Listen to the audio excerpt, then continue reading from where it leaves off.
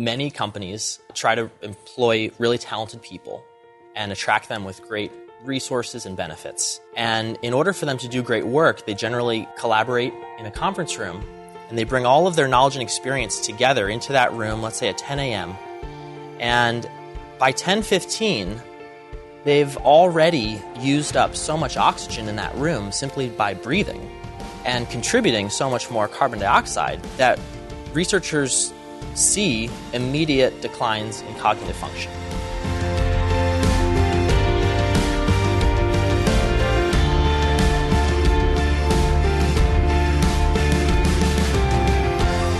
Good morning.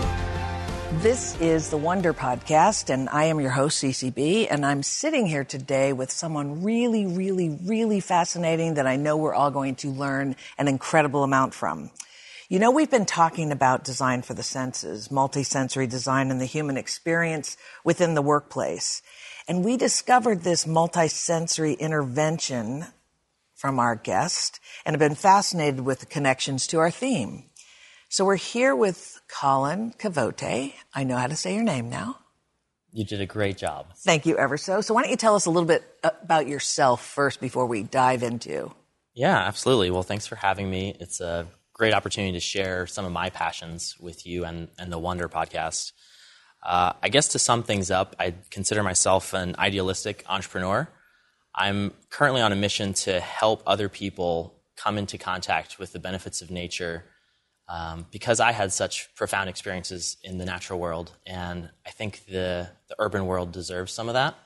I grew up in Allentown, Pennsylvania, sort of a small city, and had most of my childhood working.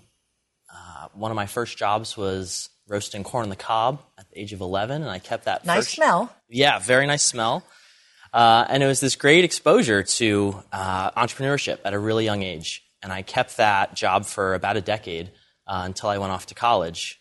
So that kind of set me off on a business trajectory, looking at where does food come from and how do we service customers. And it was a really nice foundational step. That's fascinating. I did not know that about you. What about the movement into more scientific pursuits? What took you there?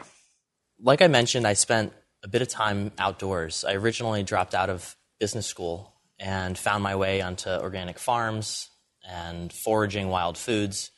And ultimately, in that process, realized that the natural world provides everything that I've ever used and everything that our species has ever used.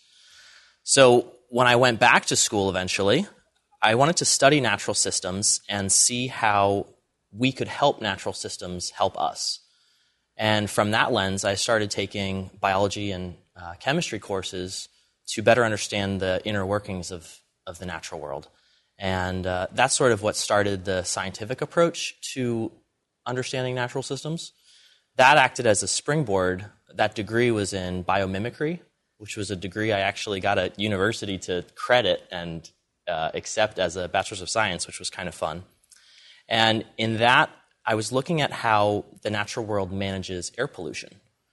I got really interested in air pollution through the lens of climate change. And during these studies, looking at how, in this case, plants clean air, I got on this tangent because it turns out that indoor air is actually a really fascinating, I'd say poorly understood part of our everyday life. So that's where I'm going to stop you and say, okay, our earlier conversations had my brain just kind of exploding with going off in different directions about the connection between air and humans, air and the planet, air and life. Mm-hmm. And you have done so much research into that, and we're going to pull it back to how is that connected to, how did you get to the workplace through that pursuit? Yeah, I think air is foundational to the human experience, first and foremost. And I think that's one of the main ways that it works for this podcast, thinking about the sensory experience. Foundationally, air is fascinating because as a human, we use more air than we use just about anything else in our day-to-day lives. We drink maybe a gallon of water a day. But we're breathing about 4,000 gallons of air a day, of the equivalent. So imagine a 7-foot square room. That's the amount of air. And so when we think about the quality of the inputs that we breathe and eat and drink, that's a huge volume of something that we generally don't have a whole lot of information on. So I think that's why air is really important. And really what's happening when we take a breath in, what so many folk in meditative practices have said is, breathe in and let the air work through its body, and it will generally relax you and help you become more present. But when you take that breath, what's happening is the air is going into your lungs and directly into your bloodstream and circulating around your body. And when that air is good quality, it's fantastic. It's one of the most supercharging things we can do. But when there's things in that air that we may not want, then it becomes something that we need to look at a little more closely. When you were talking about that and where air is going throughout the body, I know that air, oxygen, obviously, has an impact on cognitive function. And it's actually even more, I'm more conscious about it given the fact that I just had a father who had dementia issues, and he also had poor breathing, and that added to it because of the lack of oxygen to his already challenged gray matter. So I just think that's getting into that area of what we're talking about relative to people within the workplace. You hit it spot on. There are immediate short-term impacts of air quality, and cognitive function is one of those. So we know from both Yale and Harvard and numerous other universities that high levels of carbon dioxide, which happen just from a few people breathing in a room, will immediately lower cognitive function. And then on the other hand, more long-term, we know that inhaling particulate matter that comes from, let's say, diesel vehicles, or whenever you brake your car, the brake pads and the tires are getting eroded slowly. So I thought you were talking about braking your car, which I do regularly. Oh, my goodness. Okay. Maybe I should restate that. No, we understand. So on the opposite end of the spectrum, more long-term, when we're inhaling things like particulate matter from diesel vehicles or other aspects of the urban environment, those things can sort of get lodged in our bodies. And there's more and more research showing that particulate matter can help trigger gray matter buildup. And so when we're looking at air, there's many, many elements of it, both gases, particulates, and so they all impact the body in different ways and in different timescales. At Biome, we're really interested in, first and foremost, how do we make the near term the best, most healthy, most cognitively productive time that we can create? So you've just introduced the name of your business, Biome, which we haven't said before. So why don't you explain a little bit about what Biome is, and we can bring it back to the science. Sure. So back in my university days, I was looking at now indoor air pollution. And in that sphere, we do know that plants generally help clean the air by absorbing carbon dioxide and releasing oxygen in photosynthesis. But it turns out that plants have this remarkable ability to process pollution on their root systems. So we wanted to build off of the NASA data that showed that you can help plants remove more air pollution by actively filtering it through their root systems. So what we're basically doing is helping the microbiome that lives on the roots to metabolize things that we don't want in our indoor air. So what we've done is productized a hardware solution that automatically grows plants in this very optimal way.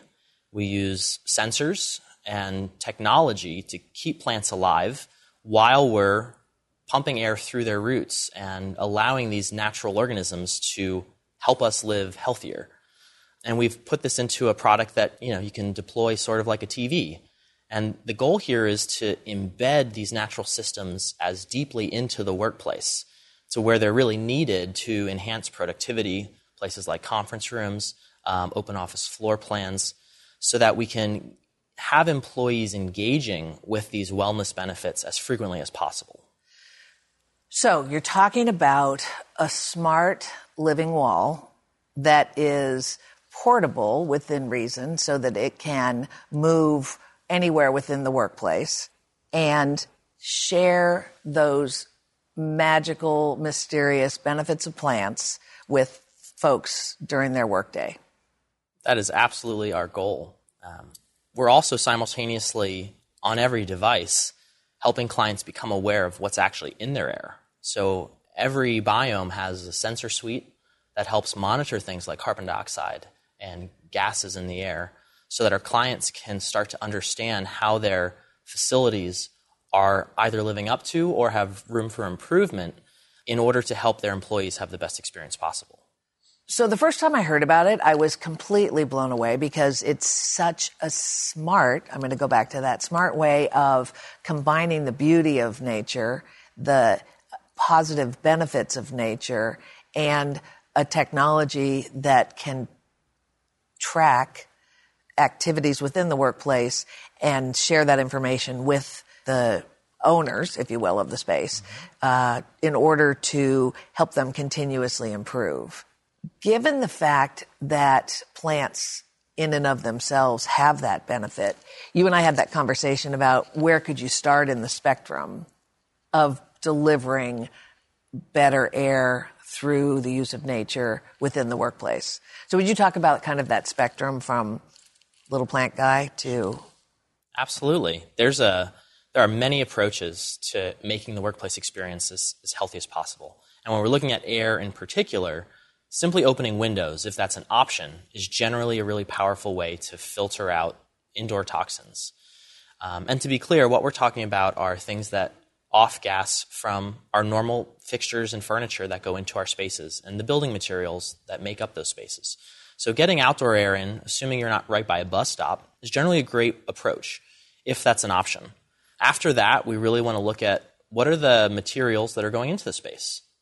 There are some products that are known to off-gas fewer chemicals into the space. And there's a huge amount of research and emphasis being placed on, especially in California, the materials that we're using and the health and safety of the workers and the users of the spaces. Absolutely.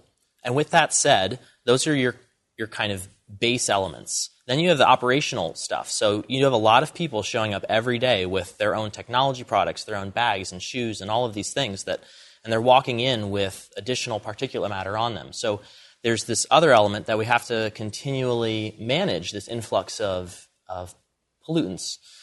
One of the things that can be done is increasing the ventilation rates through your HVAC. And that's really powerful. It increases costs on your operation side slightly, but it's very, very small in respect to the productivity gains that you can experience from your employees having a healthier environment to work in. So I'm just going to interject here a question that why haven't we done it before? Is it because we didn't understand? The earliest parts of green building worked so hard to make our buildings good for the earth. And so we ended up creating these sealed boxes, for a lack of better words, and people were getting sick from them. We thought that let's condition the air as minimally as possible so that we'll reduce our energy budget and that will be good for the world. And there are really important benefits of that. But in the scheme of things, employee wellness, and let's just say human wellness, is a way larger portion of a corporation's budget.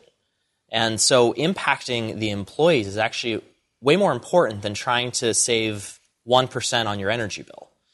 And also, when we invest on the human side, we see fewer sick days.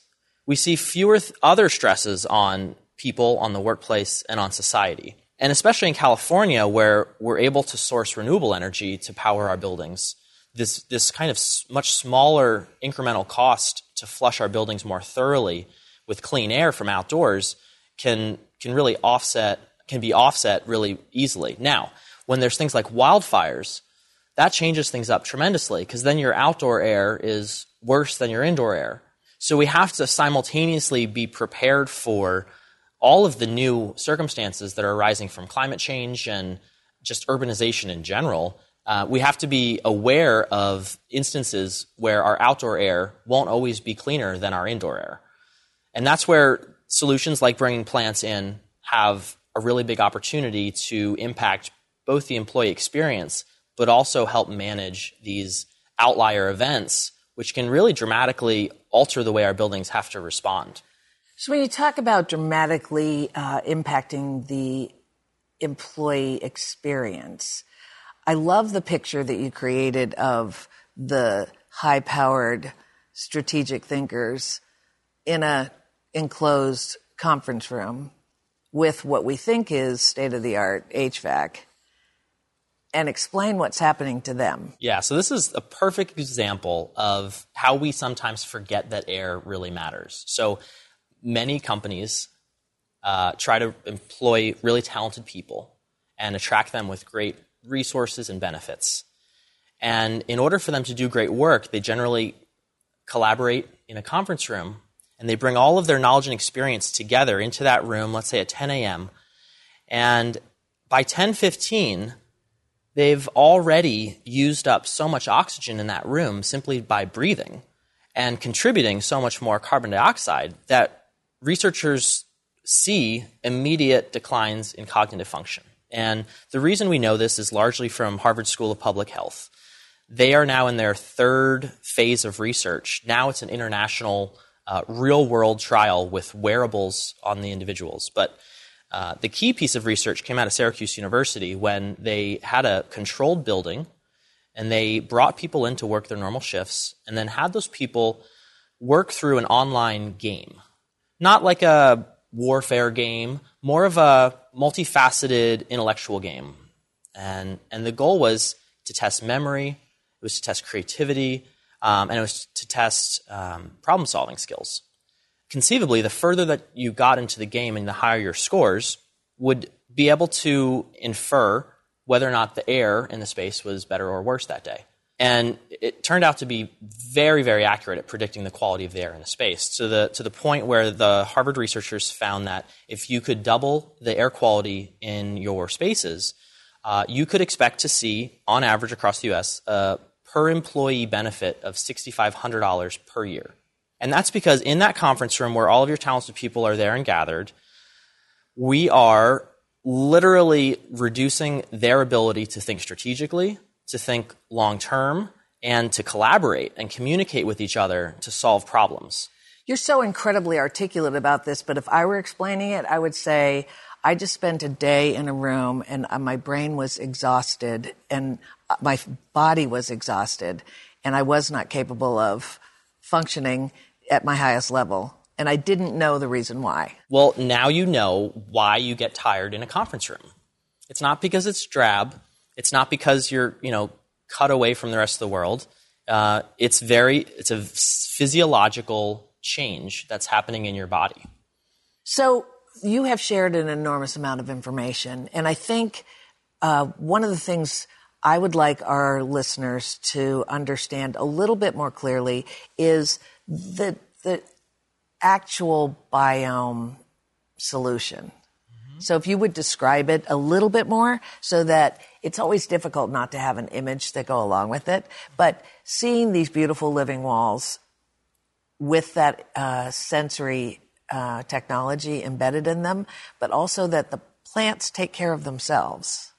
And that part was a little bit mind-boggling to me. Sure. So I know you'll explain it more clearly. Yeah. So as a smart living wall, our product is a wall-mounted device. It's a rather thin, smart piece of hardware. And there's openings in the front for our hydroponic, soil-free plants to slide into. Once they're in the system, which includes its own built-in water reservoir, its own LED lighting system, the device starts to sense the world around it. So it knows if it's in a dark basement or if it's in a super bright skyscraper. It knows if the air is really humid or really dry. And it's able to alter its water cycle, its lighting cycles, and also, since this is actively filtering air through the roots, its fan system, so that we can care for plants perfectly in whichever environment the device gets installed into. And we see that as a really important mechanism to enable scaling. If we really want to see natural systems be embedded throughout the built environment and in our spaces, they need to be able to think for themselves because no environment is the same as any other. So once the device is hung up on the wall, we don't need any plumbing, We don't need any additional lighting infrastructure. It really is just hanging it like art. Plug it in, connect it to Wi-Fi, and that allows the devices to manage the plant care. Are there particular kinds of plants that you use more regularly than others? Here we get to really stand on the shoulders of giants. And NASA was one of the leading organizations in studying this phytoremediation process, how plant roots eat air pollution. And there's an amazing book out. You can get on Amazon, 50 Best Houseplants for Purifying Your Air. And so we've generally worked with this list, this cohort of plants. And if you will imagine a Venn diagram, we've also then worked with plants that are really good in a hydroponic environment. Not all of those 50 are great. And so we have this really powerful collection of plants that are both the world's best air purifying systems and then simultaneously perform really reliably and robustly, don't attract insects, and can generally put up with a lot of, the stresses of a work environment. And with that, we're able to deliver really beautiful aesthetics and make sure that those aesthetics stay beautiful long term. Okay, I'm surprised and astonished every time I hear you explain these things. Is there any other knowledge or awareness that you want people to walk away from this podcast knowing?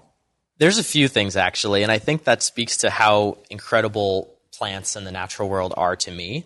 I think one of the really exciting things that's happening in this space, being led by the director of biotechnology at Lawrence Berkeley National Labs, for instance, is the fact that when we bring plants into our spaces, we're not only getting to look at something beautiful that reduces our stress levels, that makes us feel more creative, that connects us with living things so we feel less isolated, but those living things are actually introducing beneficial bacteria into the rooms that we exist in. And that is really valuable because it means that things like colds and viruses have more competition. And when those things have more competition, they can't thrive as well. And what we're seeing in numerous pieces of research is that by introducing plants into our spaces, there are fewer sick days in the workplace. I think it's a little frustrating that we have to find so much data to support the fact that plants are good for us. But what's refreshing is that when we look, there's so much evidence. Well, I would just say if you looked at the top 25 workplaces from Office Snapshots of 2019, 80% of them had massive quantities of plants in them. And so I know that we are more aware of biophilia and a lot of the benefits that access to nature brings to us all. And of course, that weaves into our whole idea of multisensory design. But what you have added in the collection, the ability to collect the data and feed it back to us for continuous improvement in well-being and wellness in the workplace, is completely spectacular.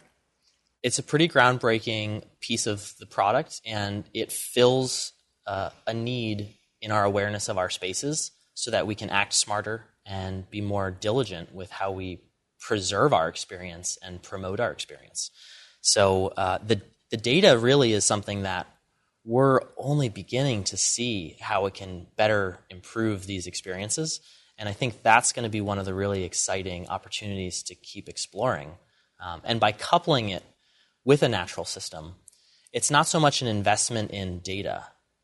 It's an investment in all of these multifaceted benefits that also just includes data. And I think that to me feels like a better place for the technology to be, kind of tucked away behind the natural systems, supporting the natural systems and supporting us. But I think the real heart of things is the experience that we get when we get to enjoy looking at a beautiful landscape or engaging with other living things. Thank you very much for your time today, Colin. It's been a completely fascinating conversation. I'm going to say biome.us is the website that you want to check to find out more about Colin's amazing solution. And we wish you all a great day from the Wonder Podcast. Thanks for having me.